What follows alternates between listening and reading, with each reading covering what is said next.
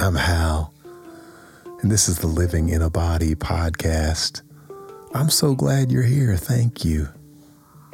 Today's a special episode. I have a guest, Natalie Mead from Oops, My Brain. After you listen to this, I encourage you to go check out her Substack. Natalie and I met, and we've been exchanging letters through email, and we're sharing those letters with you today. It's episode 77. It's called Nat Hal, 3 letters apiece. It goes like this.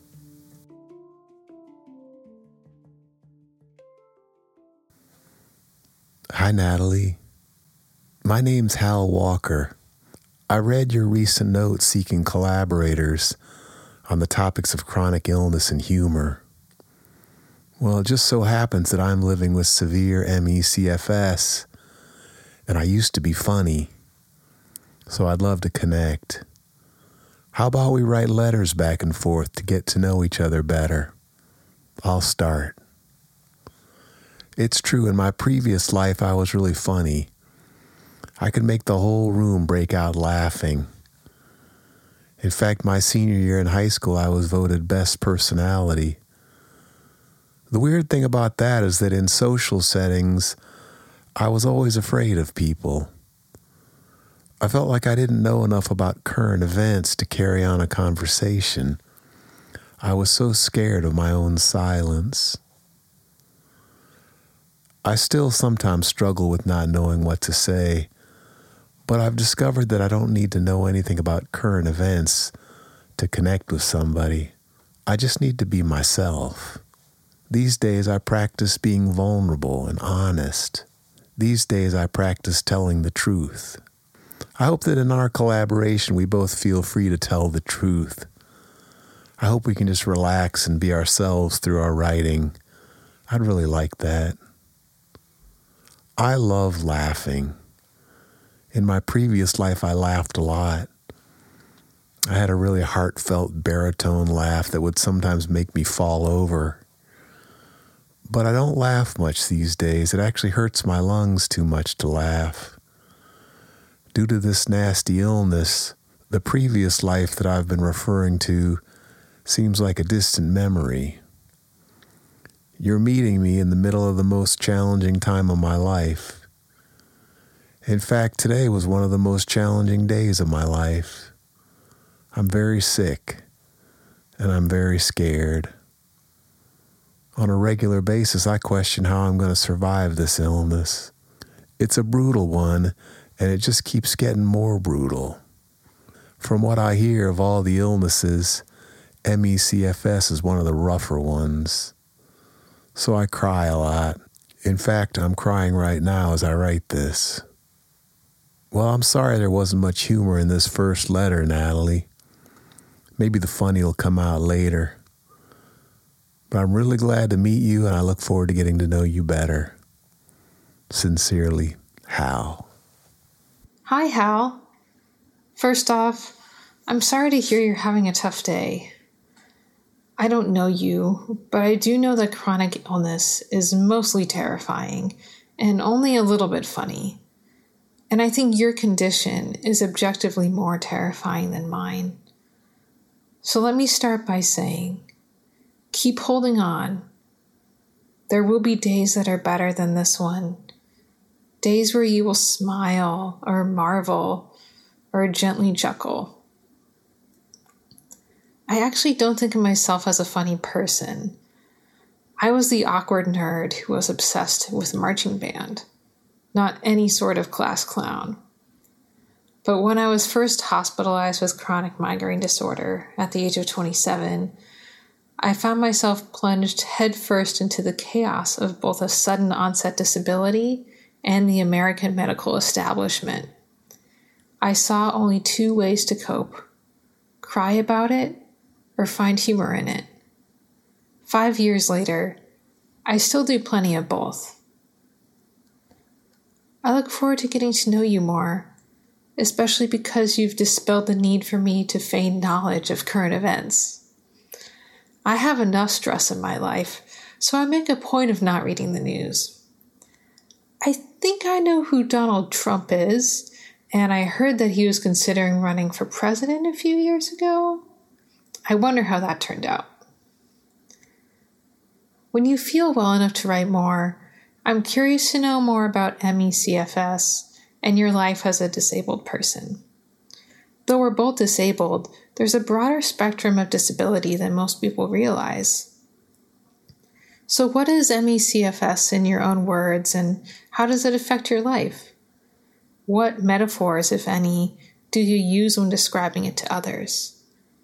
If you were to personify it, what would that person look like, do, and say? Hang in there and talk soon. Natalie, I so appreciate your letter. I laughed out loud twice. You are funny. You're funny in a smart kind of way. I'm funny in a more crude kind of way. Like, did he really just say that? I'll try to restrain myself, but I gotta warn you that I use bad words when it comes to talking about my illness. Many times the readers of my Substack have heard me refer to myalgic encephalomyelitis, also known as chronic fuck you fatigue syndrome. Now that we've gotten that out of the way, I'll let you know that I was the son of a Presbyterian minister who rarely cursed and never told a lie. I, on the other hand, began lying, cheating, and stealing at a very young age. As the only boy with 3 sisters, I was the prince of the family, perfect in every way.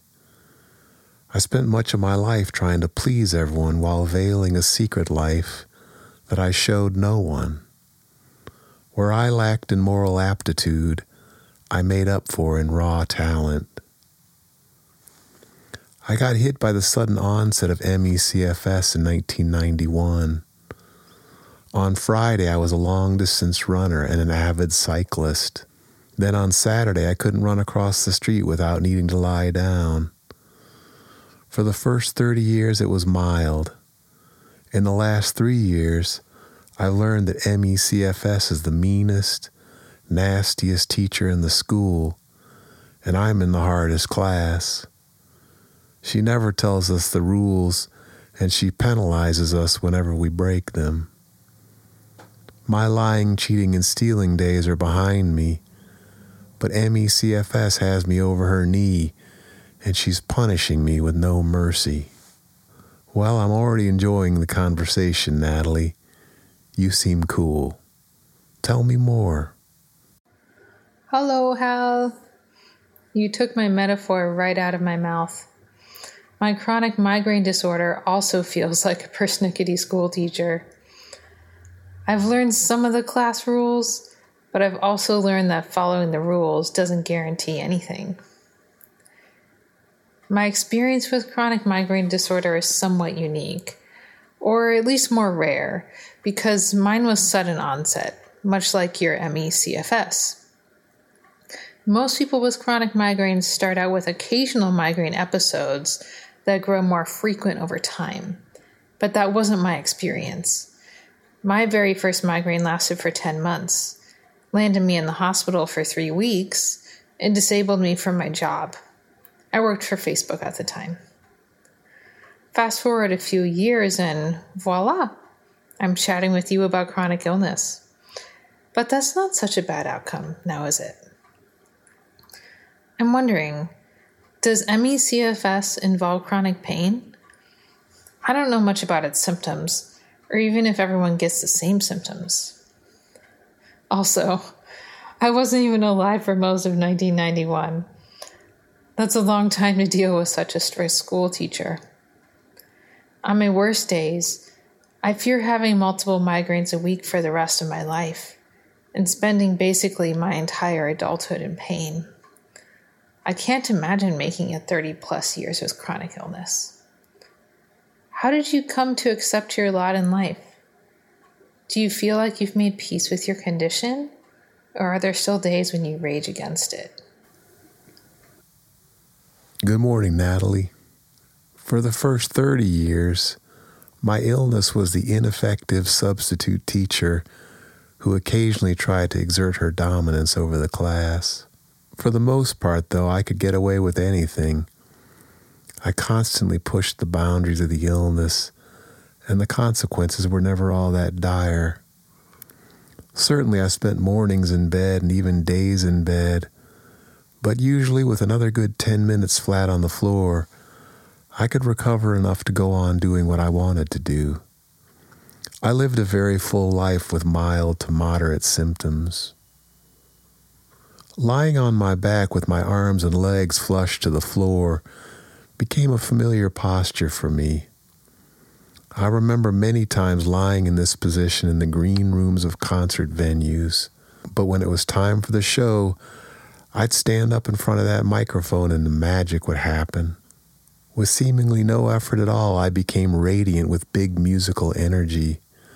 No one could have ever guessed that minutes before, I was plastered to the ground.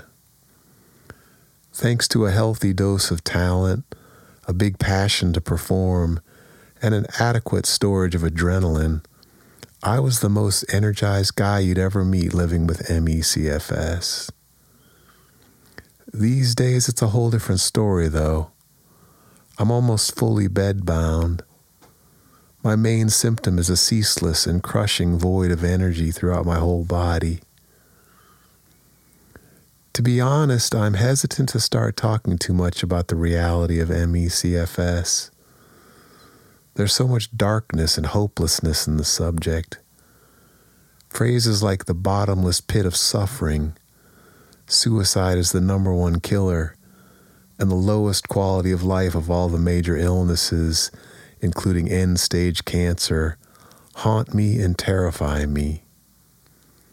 In the last 3 years, and especially in the last 3 months, I've gotten first-hand experience with these concepts, and I'm scared for my life. Today, my gut feels like a twisted cluster of chaos.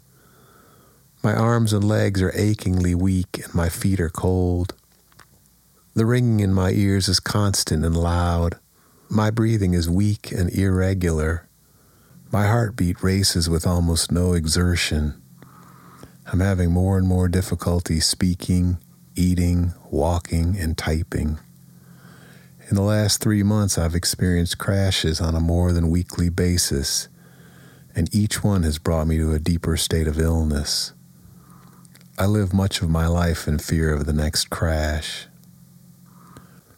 But I'm not in pain, and I've never had a migraine, much less a migraine that lasted for 10 months.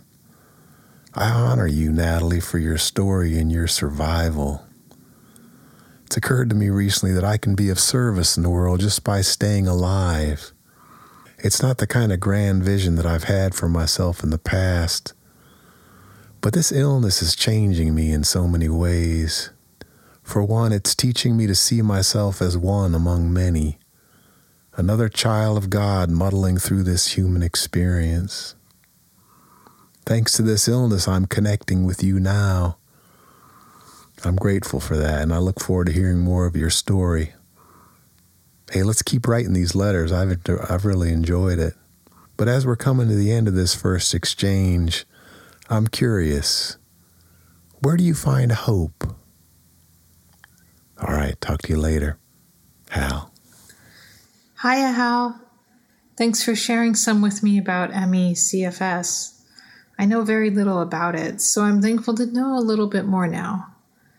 But I understand why it's a difficult topic for you. Though I can often fool people into thinking I'm a normal person, as my migraines continue, I find it increasingly exhausting to do so. At this point, I've had multiple seasons of pain so severe that I want to kill myself. That sort of darkness leaves scars of shame and fear, and those scars often prevent me from connecting with people who I love and who love me, which leads to more shame and fear. It's a vicious cycle. But I agree. I think people like us have a lot to give the world simply by surviving and sharing our stories. That doesn't make it all worth it, but it does give us some small amount of purpose in our suffering. It's funny you asked me about hope, because hope is something I rarely have in my day-to-day life. I'm a pragmatic person, and my disease has taught me to be rather pessimistic. But when I think about my main sources of hope, two things come to mind. One is the hope of remission. Though migraine is an incurable disease, I know of people who are chronic who have managed to improve their condition substantially. For someone like me, the chances of this happening are pretty slim, so this isn't a very strong or certain hope. What is perhaps more possible is learning to make peace with my pain, not letting it control my life so much. But I'd be lying if I told you I don't often dream of remission. The second hope is a much stronger one, and I share it with you plainly because you asked me to write honestly. I pin all of my hopes on the belief that there is a heaven. Having spent a good chunk of my life being sick, I need to know there's a place other than this heating, warring planet full of grief and disease. I want to be made new and whole. I'm really enjoying writing to you, Hal. I actually just passed up watching the Super Bowl with my husband and dogs to draft this letter. Though that's not saying much, as I am neither a huge football fan nor a huge Taylor Swift fan. I do like Taylor Swift, just not as much as I like writing. Love, Natalie. Hey, I'm enjoying this as well. We should go for another round of letters after we put these out. I have a feeling there's a lot more to say. By the way, I hear you're from San Francisco, and I've got a few friends out there that I'm dying to see. Maybe someday we'll get to meet in person. I hope so. Sincerely, Hal. Well, thanks for reading, everybody. Don't forget, enjoy living in that body of yours. Won't be around forever. May as well take advantage of it while it's here. But I hope you have a great week and look forward to seeing you next time. Bye-bye.